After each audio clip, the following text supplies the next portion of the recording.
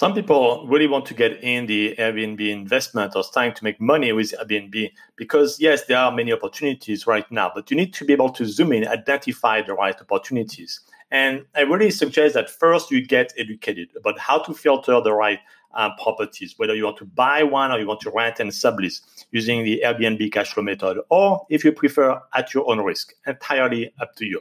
But if you want the Airbnb cash flow method, all the details are in the description of this podcast. That's what I've been teaching in tuning during the last 3 years. So that is a good time, actually a great time to spot good opportunities. But it could also be a time where if you don't have the right education to spot the right opportunities, that you can also do many, many mistakes. But what I do recommend in any case that you always use a so-called land and expand strategy.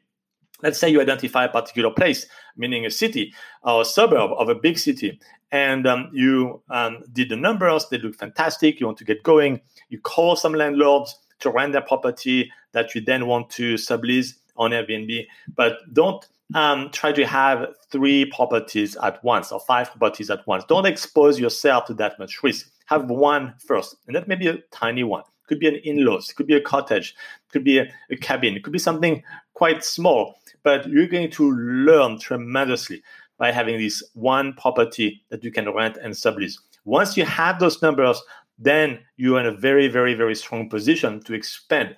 You will have the credibility for the second landlord to have references based on the first one.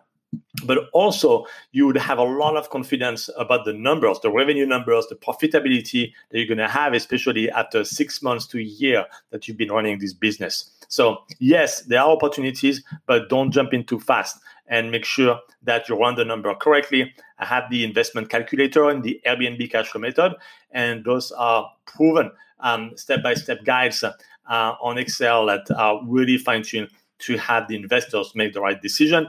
And once you have your first property and you prove it on the ground, then you can expand.